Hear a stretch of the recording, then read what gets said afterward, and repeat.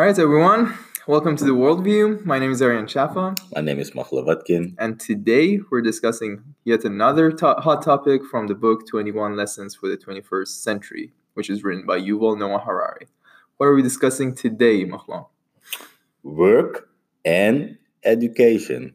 Yeah, so like both of these chapters are elaborated on extensively in the book, and both of these topics, and they're quite related to each other, right? So Definitely. we thought we could do it together, and let's see how it goes. We do expect it to be a little longer than the usual episodes, but I wouldn't really mind about it. What do you think?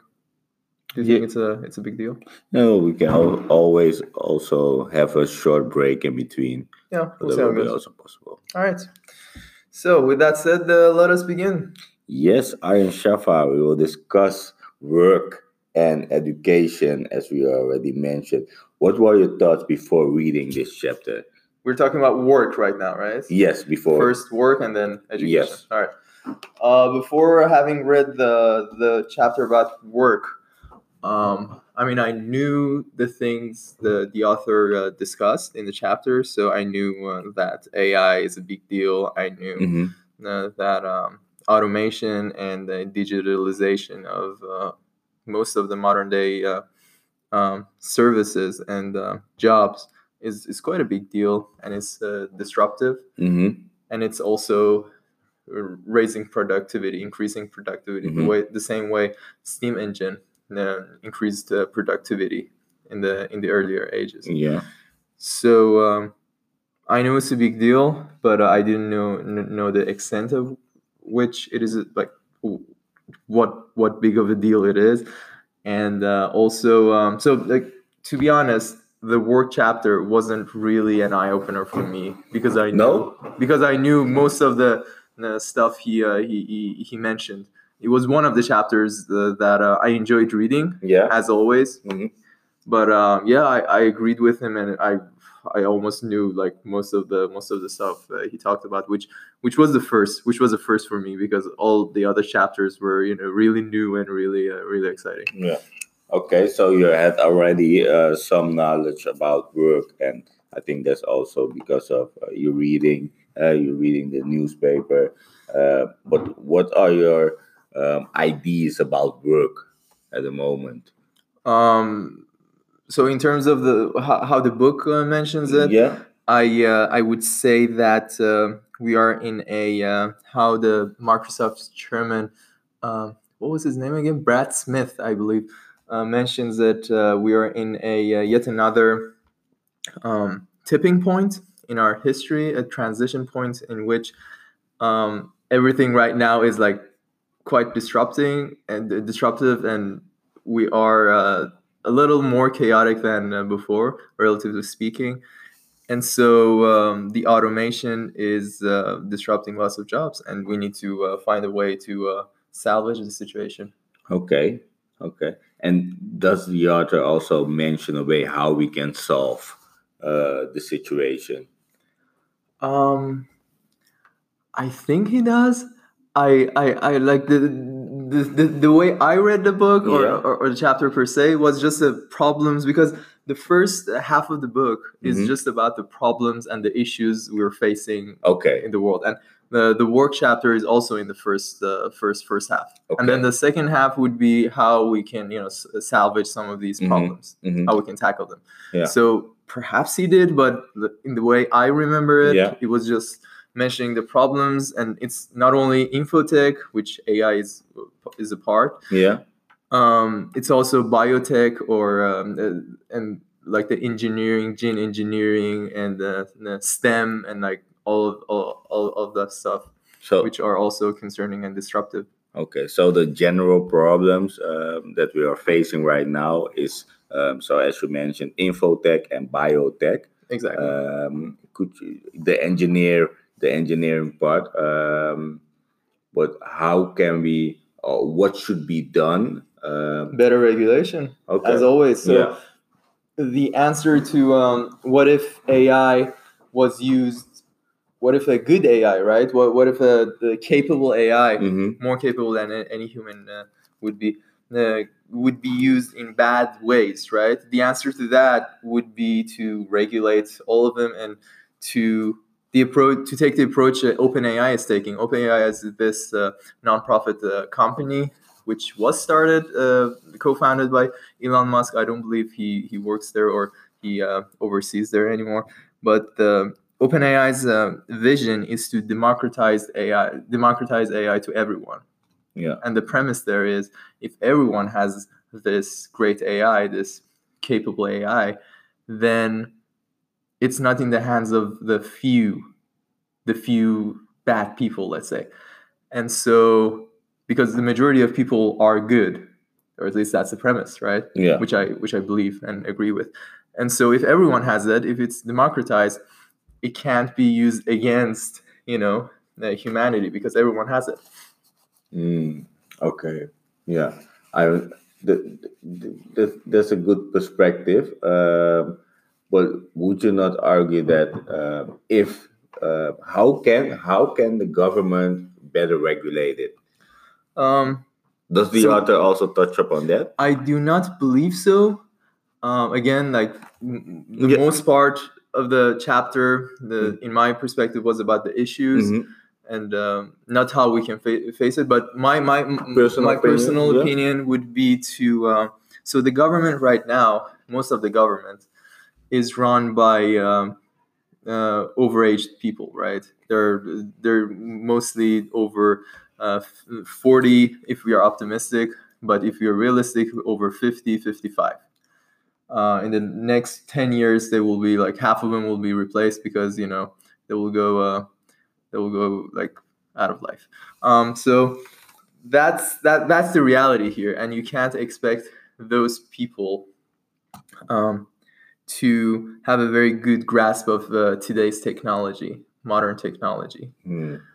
There was this statistic that 1 in 10 government employee or government like heads of like senators and stuff had some background in technology, and the rest something in politics or that kind of stuff, sociology. So like it's very hard to regulate a sector if you know nothing about it. I would recommend you go and Google or search it on YouTube the hearing Facebook CEO Mark Zuckerberg had in front of the Congress. It was last year or 2 years ago, and the questions he was asked. It's crazy the sheer amount of ignorance those people on top, and those were congressmen. The United States has a population of above 300 million people.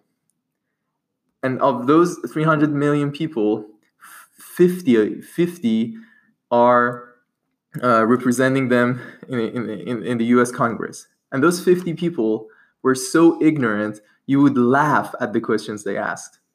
Okay. And then you also have the Google hearing with Sundar Pichai, CEO of Google, again in front of the Congress. And again, like just crazy, just hilarious, the questions that he was asked. And the way this is working. So first, I would say just genuine, simple education and information would be necessary in order to just grasp the matter. What is technology and how can we, regulate it? But isn't it also that the people that are senator right now, or that there are not younger people, or that the people that have the experience and that have the knowledge don't want to have that position or don't running to have that position, and maybe that's also something that we need to look at from why someone with an engineering degree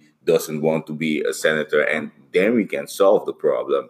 I agree. It's also a pipeline issue. Yeah. A pipeline issue is what most of the tech executives talk about when they are being criticized about the number of female employees their firm has, because most of them are men-dominated sectors, and they say, "Oh, it's a pipeline issue. We don't have enough female graduates from tech sector from universities, so we can't employ that much. So this is the same thing. We don't have enough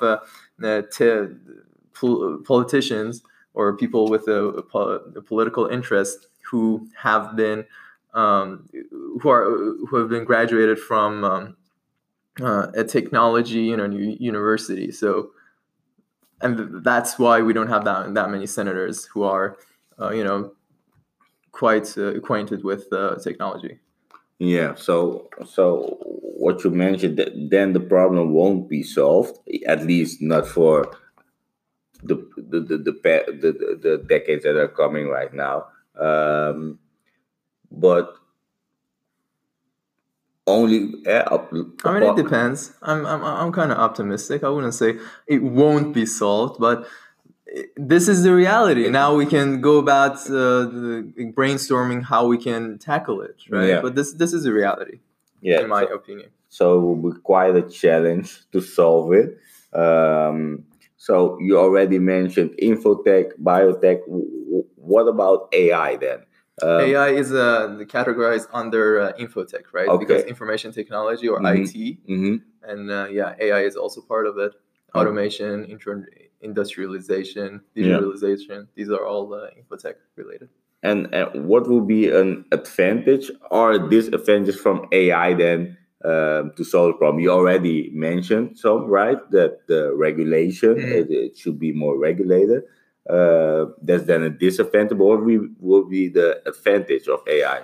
So I feel is there an advantage? Absolutely, there are lots of advantages and disadvantages of AI, and I feel like when we talk about these sort of things in modern day societies, we tend to, I wouldn't say ignore the fact, but just walk around it and not really mention the fact that AI or nuclear energy or these kind of stuff are tools, are empowering tools, and these tools could be used for good intentions or for bad intentions. Yeah.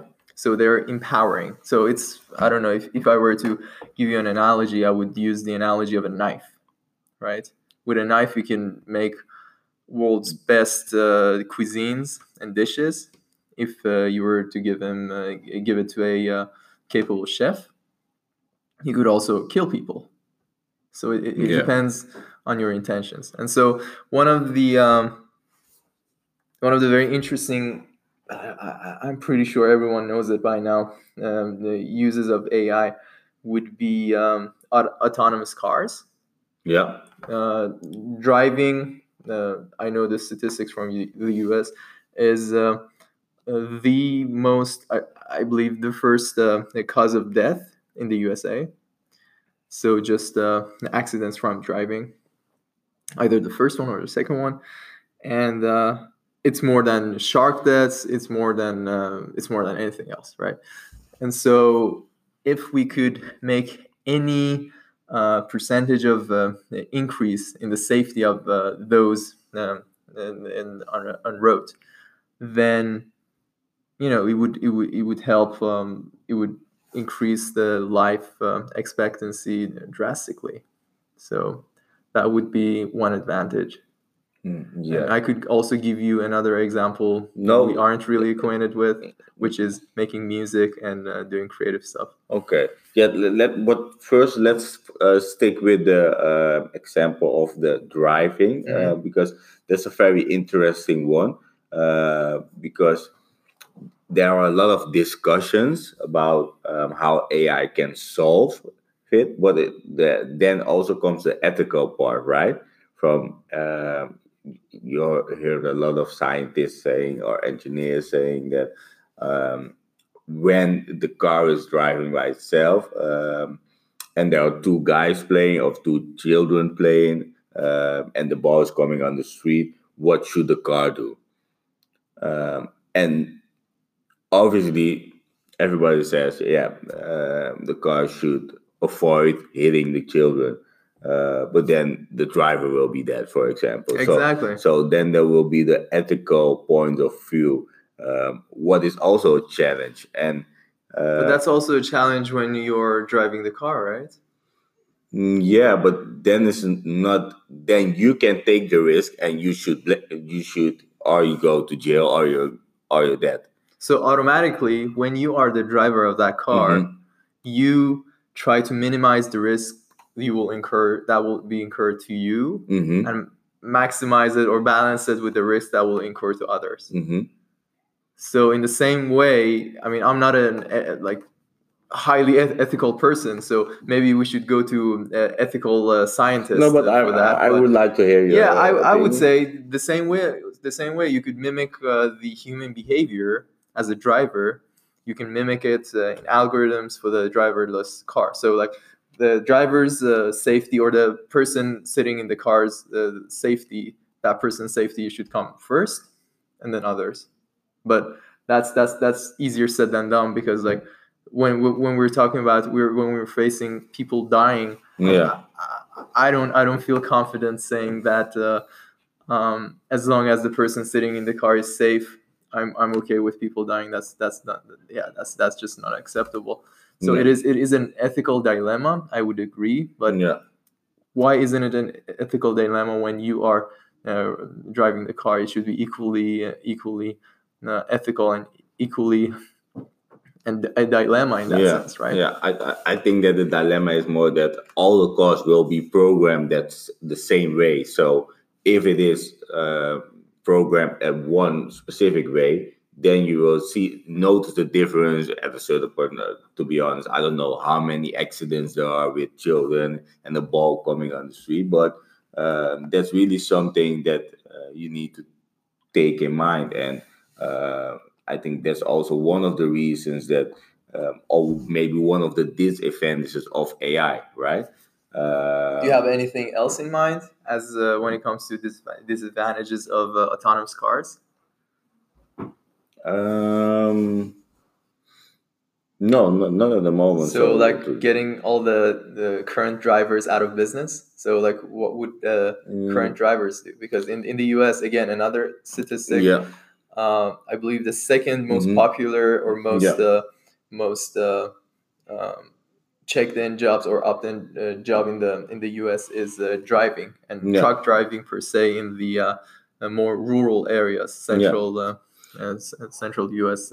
States. Yeah, I would argue, and I would say that they could be trained to yeah, let's say, do the maintenance of all the cars, or so I don't know. I would just train them Yeah. differently, and I think we will discuss that as well In the during education, education. I was So gonna say that's exactly what yeah, we're gonna discuss in education. So I yeah, won't go in in depth in depth. it. No, However, yeah, there's a very promising U.S. Presidential candidate whose name is Andrew Yang. And I don't want to sound over optimistic. I do not think he will become a U.S. next president. why not? If I may ask. Yeah, too radical Okay. for the average person, too extreme. So in the same way, I don't want Bernie Sanders become the U.S. Next president. Yeah. But yeah, that's a different story. So Andrew Yang has one of his big ideas, broadly publicized ideas, is, and ideas don't die, right? So this is the premise of what I want to talk about. Why I want to talk about him, because he might not be successful in his race to president, but he will in the presidency, but he will be successful in publicizing these ideas. Yeah. And these are good ideas.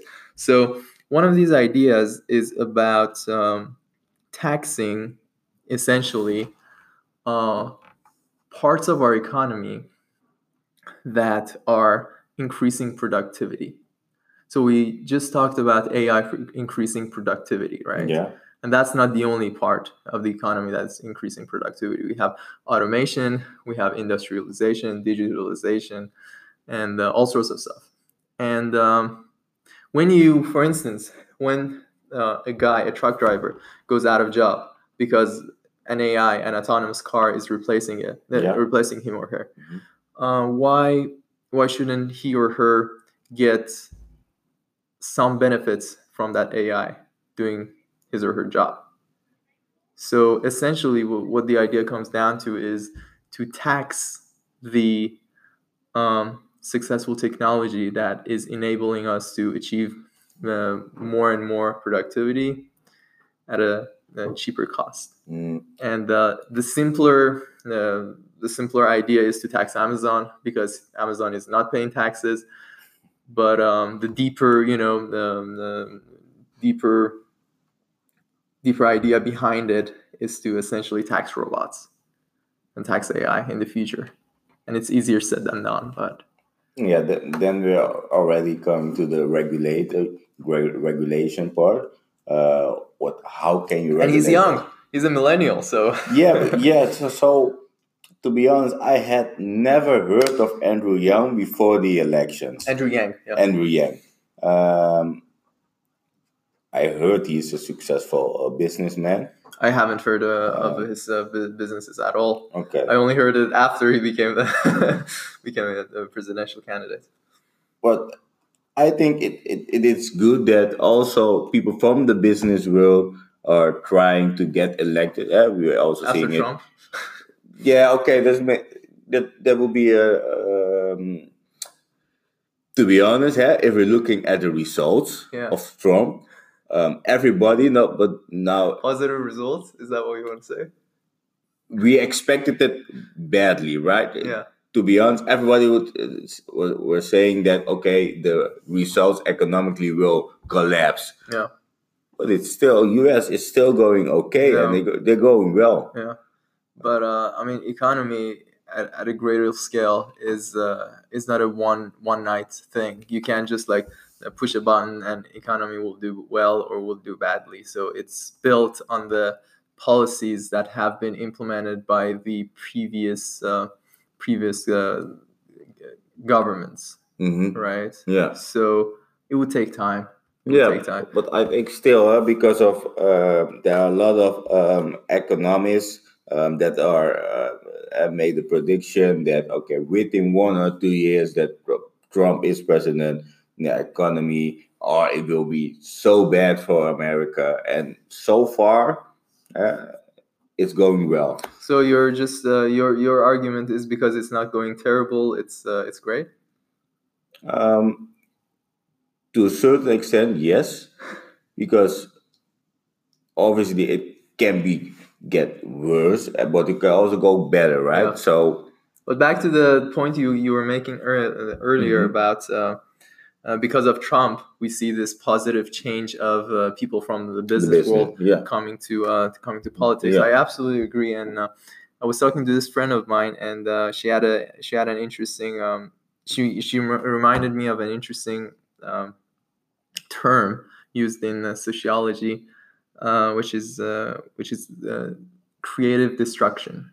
So in order to renovate or make something creative out of a antiquated system, you need to destruct it first and like absolutely like destroy everything, and then a new a renovation or a new creative system will eventually rise. Yeah, that's also how they do it in the army, right? In the military, if you want to change someone, you first need to just let them feel that they're nothing, and then you start building up from scratch your own behaviors and how you want to form them. Interesting, because you had experience in army, right? Yes. Okay. Yeah. So that's one of the things, but we're diverting a bit. Interesting, and I just want to mention something about Andrew Yang, if that's fine. Yeah, please. If you want. It is about this chapter, and then if you find it okay, we can sort of wrap it up or start wrapping up this chapter, because I honestly don't have much to tell. I know we could talk about extensively, but the chapter, in my opinion, that was it. But so there is this interesting idea of universal basic income, which Andrew Yang advocates for, and which also the book mentions it. And when Andrew Yang mentions it, a good question rises: who would pay for it? And that's where the idea of taxing Amazon comes. We tax Amazon, and from that tax, we pay everyone $1,000 every person in the U.S. So, but something that I can't understand is every company pays taxes, No, right? Amazon paid 0 last year. And how is that possible? Exactly. So maybe in the Dutch system would be different, but so there is this. If you read the book The Rich Dad Poor Dad, I've read it. Yeah, perfect. So like there is this one line that always that was always stuck in my mind. Yeah. The secret of the rich getting richer. Yeah. And it was real little when I read it. Right, Yeah. I was like 14 or something. So not really little, little. relatively speaking. So a young boy. So this line was: the secret of rich getting richer is assets and enterprise, and overseas assets. So when you invest in different assets, you don't pay much taxes. Exactly. I do invest, right? Yeah. The only tax I pay of my investments are the dividends tax. Yeah. Whereas if I were to save my money, I know like after a certain amount, I would need to pay extra tax even on my bank savings. Yes, exactly, and that's per country that's regulated, but that's the same. Yeah. So this is an individual example. You can also imply it to different companies, especially American companies. Yeah.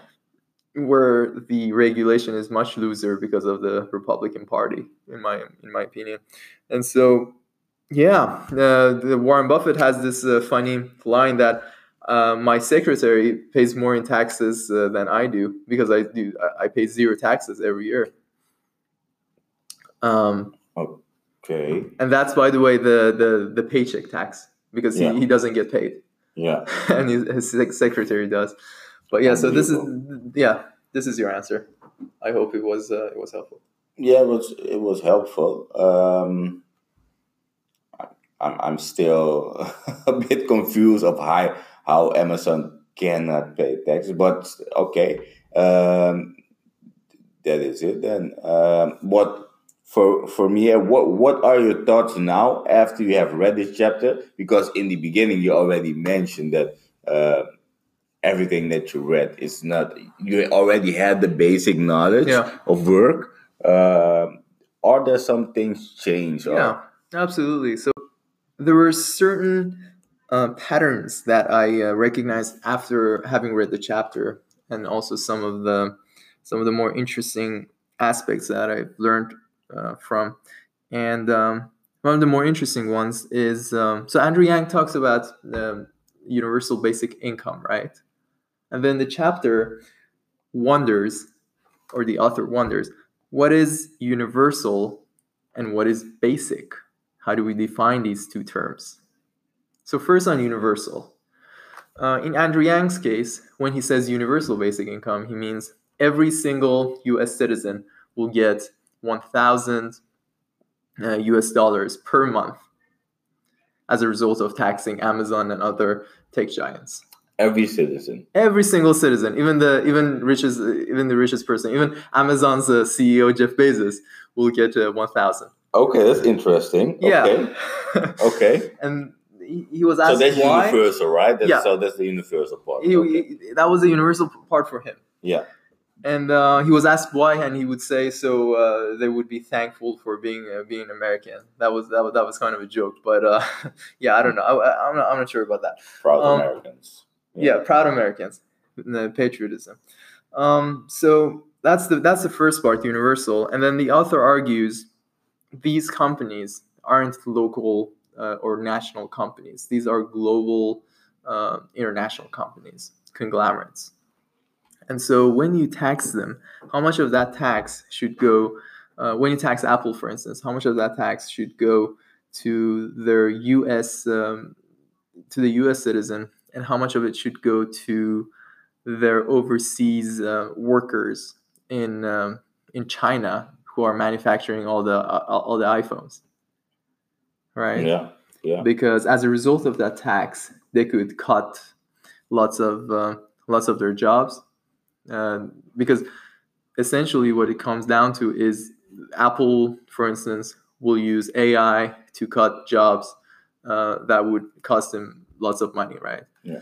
So Apple would use AI to produce, for instance, iPhones. This is all sci-fi, right? Mhm. This is not reality. And so lots of Chinese workers would go out of job. And so how much of taxing Apple, what percent should go to the Chinese workers who went out of job? I don't know. Yeah, I mean, that's the universal question, right? Yeah. What is Yeah. universal? How do you define universal? Yeah. And why the heck would you give the wealthy 1% also that $1,000? Yeah. That makes no sense to me. But okay, so that's the universal question, Yeah. right? And then we have the basic question. What is basic? Is it just so an amount just for them to be able to make ends meet, so just survive on daily basis? Or is it an amount to also for them to also explore creative venues and do something different, or get a travel?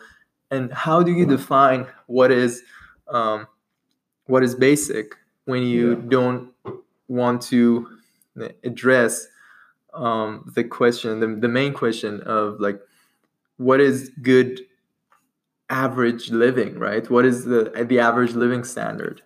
Yeah. Is it like one travel per year? If so, then you need to pay more for that travel as well, right? When you want to pay universal basic income. And it will also, of course, differs per state, right? Yeah, absolutely. So if you live in New York or you're living in Atlanta or Miami, there will be a difference. So I agree. Okay, but it's interesting. So many nuances. Yeah. It's like at the class I said, it's complicated. Yeah, it's complicated. It's complicated. So and this is so we have also the book. This is the last part of the chapter, right? Yeah.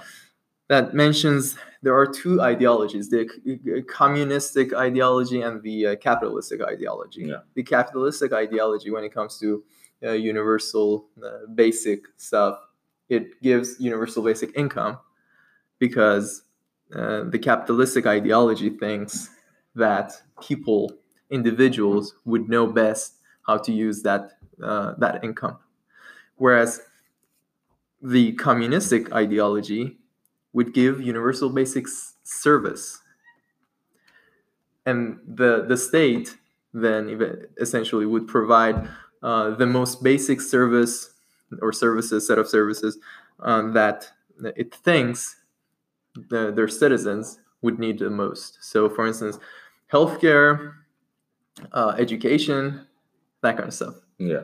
Which one would you prefer? I'm a capitalist. I would go with income. Same. Yeah. But yeah, so it was interesting because like lots of Democrats talk about free healthcare or universal healthcare, and I just made that connection, right? So this is the universal basic system, and I'm not telling, oh, that's terrible, that's the communistic ideology. No, it's just an ideology, but it's interesting to see where the roots of that ideology lies. Yeah, exactly. All right. Exactly. Okay, thank you for sharing that. But one question regarding to the taxing, because it doesn't depend on where for example the business, the organization is based. Absolutely. So because I heard Apple is based in Ireland or something. No, that's the European. That's their European. Oh, division. That's the European. Their European division is indeed based in Ireland. Yeah. But the headquarters is based in the U.S. Okay. Yeah. Okay. So, it's an American company. Yeah.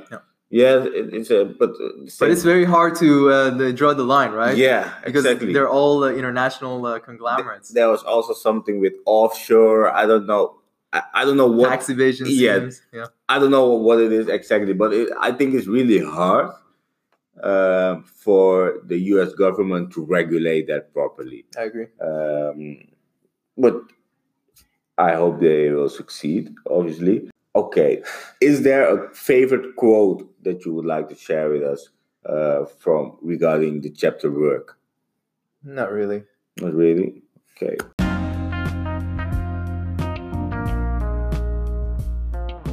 Then it's time for a break. All right, perfect.